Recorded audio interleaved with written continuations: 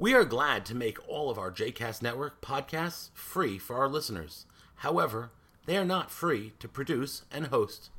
Please consider making a donation to JCast Network to help support our work by visiting jcastnetwork.org/donate. Thanks for your support. You are listening to A Taste of Romemu, a JCast Network podcast. For more information about Romemu, please visit romemu.org.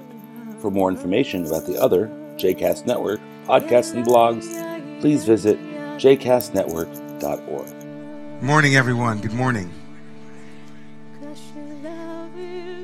Every Jewish service has, or should have, three parts to it.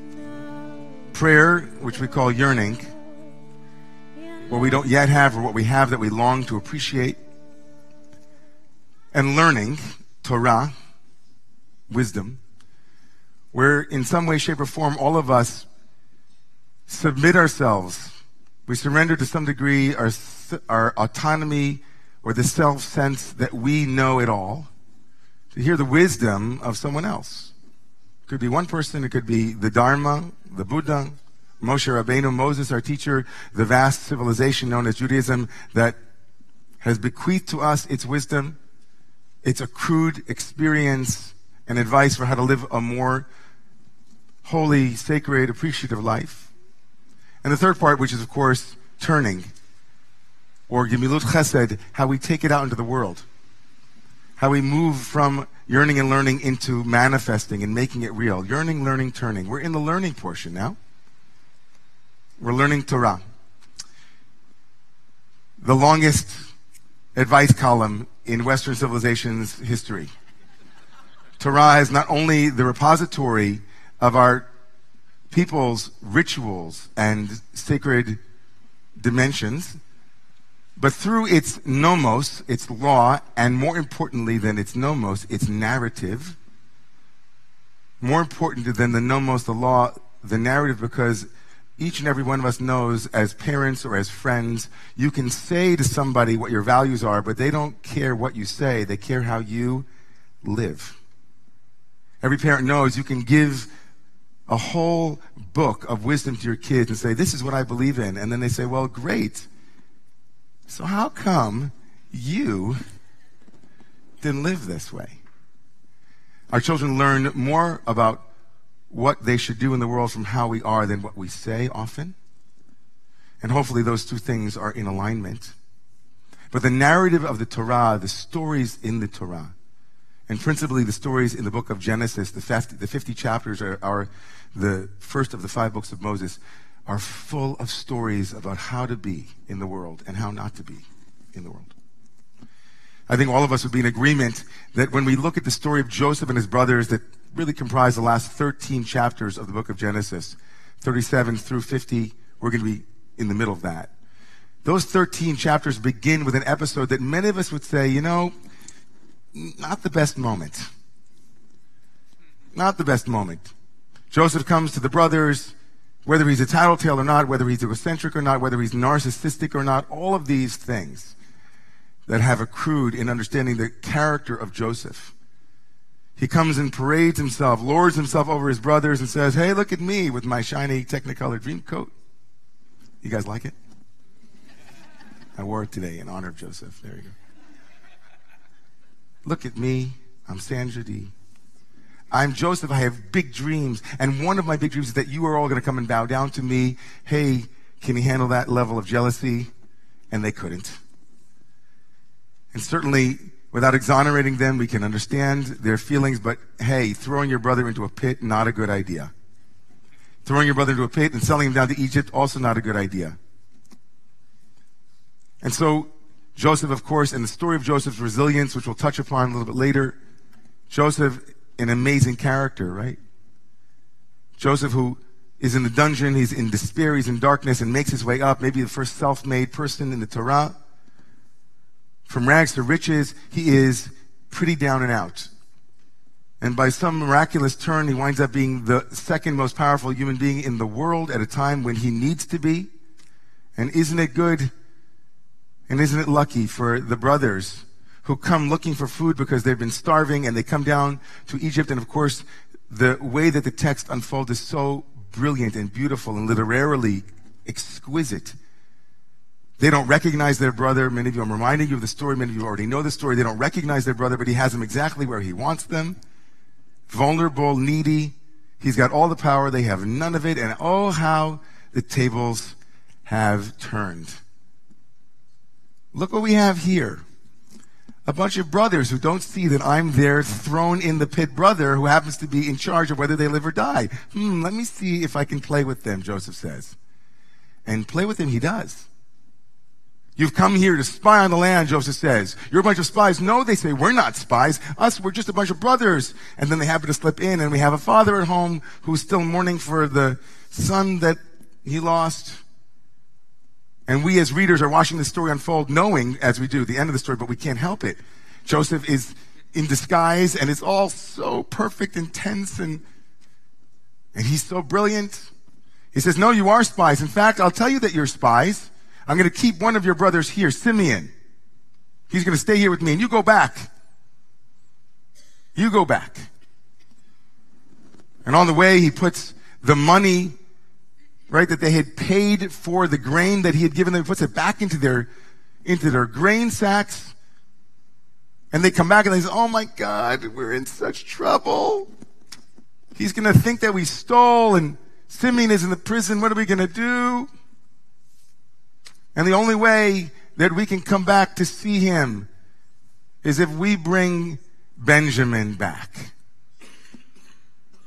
And any reader knows that this is a remarkable test. Because, of course, Benjamin is the younger brother of Joseph. The two of them, the only two children of the beloved Rachel, Jacob's first love. When he saw Rachel, he fell in love. And all three other wives, one and two concubines, but all of the other children are second fiddle to the children of Rachel. And so Benjamin now, he has set up the perfect case. Will they do it again? Will they allow Benjamin, right, to be taken? And Jacob, of course, says, no way. I already lost my beloved son Joseph. No way you can take Benjamin. And they all say, okay, fine. And they're quiet for a little while. The text is quiet. A couple of verses later, everybody's hungry. And they say, well, what are you, nuts? Dad, Reuven steps forward and says, Dad, if we don't go down, we're all going to die. There's no food here. We got to listen to what this crazy viceroy of Egypt said. We got to bring Benjamin down. And so I was like, no way. And Reuven says, you know what? I'm I'm the eldest brother. I'm Reuven. I'm the oldest one in the family. I'm the leader. I'll tell you what, Dad, if I don't bring him back, you can kill my kids. And Jacob's like, that's why you're not going to be the leader, right? That's just not what? But then Judah steps in, right? Just as Judah had stepped in previously in chapter 37, when Reuven had the idea not to kill Joseph, and Yehuda had the idea to sell Joseph. Reuben steps in and saves the day. We'll talk about that in 1 minute. But I want to fast forward now that you're up to speed, because I was watching a Christian preacher this week giving us a whole rendition on Vayigash. He talked about the Parsha, and I happened to be listening to him and watching him. And he had a very ingenious way of thinking about this morning's Torah reading. So here's what he said. So fast forward now to this reading that we're about to read, that Lucian will read for us. Vayigash elav Yehuda. Now Judah will come before Joseph. Essentially, Judah has saved the day. He has told his father that, no, I won't give you my children, but I myself will be a stand-in for Benjamin. I won't let Benjamin be harmed. I will stand in for him. Not my children, not someone else, but I take full accountability, full responsibility. I place myself as the assurity, as the collateral for Benjamin. In other words, the buck will stop with me. I am a leader. It doesn't matter what other people are going to say, Reuven, all the other brothers. I myself will be the leader. And sure enough, in chapter 44, verse 18, this morning's reading, Judah does step forward.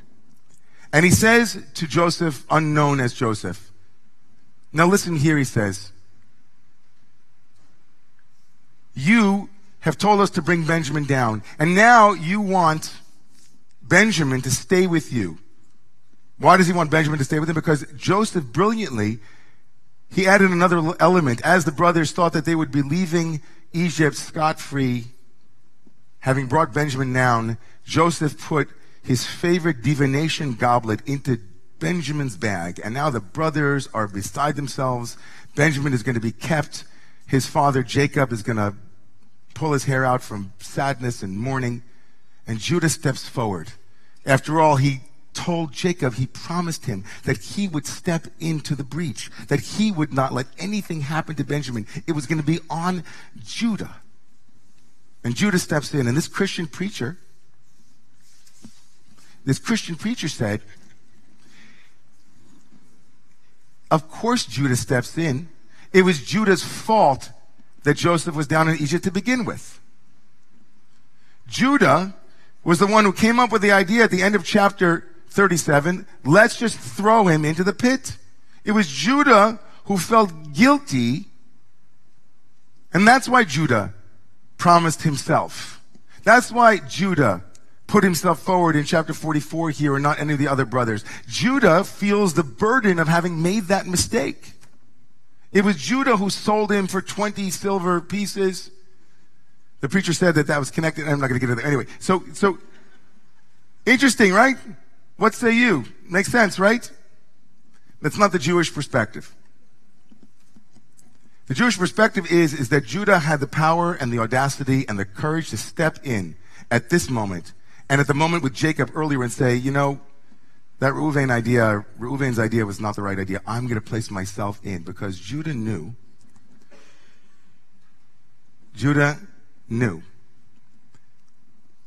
not the power of guilt, but the power of sympathy. Because between the time that Joseph had gone down to Egypt, something radically transformative had happened in Judah's life. Anybody know? Chapter 39 of the book of Genesis. Judah, as Joseph was descending to Egypt, Judah himself descended to another place. Judah left the family too, just as Joseph had left the family. And for a full chapter of the book of Genesis, placed right in the middle of the Judah and Joseph narrative, Judah knows in his own person what it is to lose two sons. Judah lost two sons in a chapter that makes its way into the Joseph narrative to build the character of Judah's heroic gesture. Judah doesn't feel guilty that Joseph was sent down in that way. Judah feels, he knows the feeling of his father Jacob. He can feel deeply into what it was, what it must have been like for Jacob to lose his child. Judah's character is not filled with guilt, but with space to feel the reality of another human being and the consequences of his behavior, not because of guilt, but because of an opening of his deep sense of accountability. Not because of guilt, because guilt is an IOU, but sympathy is something that is much more subtle and much more profoundly born in a character when they see with radical clarity how it might have felt for them had the same action occurred to them. How might they have felt? And in this way, Judah now is fulfilling the golden rule: do unto others as you would have them do unto you. Live and love unto others as you would have them live and love unto you. Parent unto others as you would have them parent unto you. Marry unto others as you would have them marry unto you. Father, mother, daughter, congregant, Jew, Gentile, human. Be human unto other as you would have them human unto you. Judah's character is not filled with an overwhelming sense of like, oh, wow, I can't believe must have been my fault. But Judah gets it more than the other ones. How else can you explain Reuven's ridiculous assertion that Jacob would feel better and more at peace, as Reuven said, if something happens to Benjamin, then you can just take your grandkids. Judah gets it in his own person. This is the greatest lesson that we as Jews, in the wake of this last week's anti-Semitism, have to bring to the world. We know what it is to be hated. So fight for others the way we would have wanted them to fight for us. That's the whole Torah's justice imperative. You yourselves know what it is to be in the land of Egypt. It's not a law, it is a story. It's not do this because I told you to, but because you know it in your own person. The Jews are to be the light unto the nations in our tradition because we ourselves know the darkness of what it is to live on the margins and to be seen as the scapegoat. So we say, don't let anyone else be scapegoated. Don't let anyone else know what you yourselves have known. Judah, in this moment, steps forward to Joseph. He doesn't even know it's Joseph. And he says, I won't let happen to my father what happened to me. I won't let my father lose 2 boys, 2 children, as I too lost 2 children. I know that pain viscerally in my gut. And that's the source of his profound courage in this moment. He takes accountability because he has had the time and the experience to reflect upon how he himself might have felt. This is the moment, of course, that unlocks Joseph.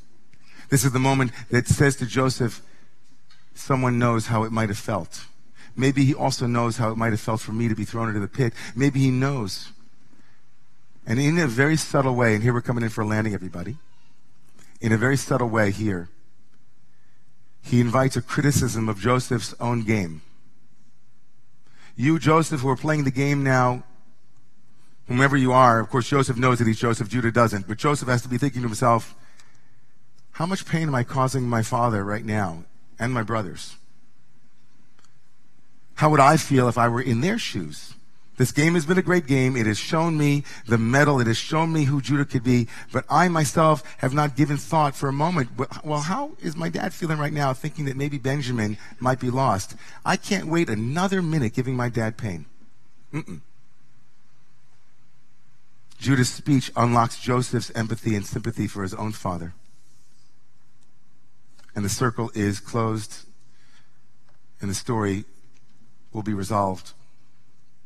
This morning, I would like to call for the open up, the communal aliyah this morning.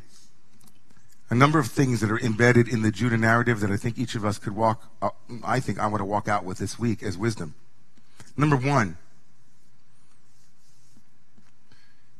take a moment to think about what others might be feeling before we act. Obvious? I don't do that well at it all the time, so I'm going to take that one with me. 2, the power to take accountability for your actions and not play the blame game. In a world so frequently now where people are scapegoated, where we look outside of ourselves, we blame this one and that one and this one and that one, and sometimes we have to diagnose problems by saying, who's causing it? We might lose, and often do lose, the power that comes with taking responsibility, being accountable, saying, what is my part in this? And how might I effectuate a change? And lastly, and this one is, I think, for me personally,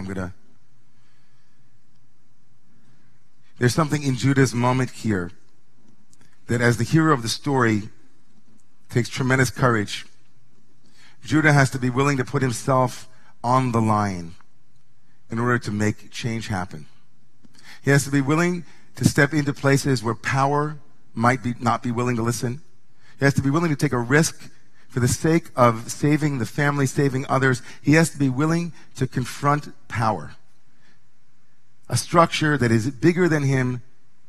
But for the sake of the truth, Judah was willing to step in and say, I'm sorry, Mr. Viceroy, but you're acting unjustly. And I'm being willing to put myself on the line for the sake of what's true and what is just and what is right. Those three kavanot, those three intentions are what I'm making available here through the learning this morning. If that wisdom or advice is something that is relevant for you in your life at this moment, wherever you are, whomever you are, I invite you to please rise and come stand with the Torah this morning for the first calling up, the open up.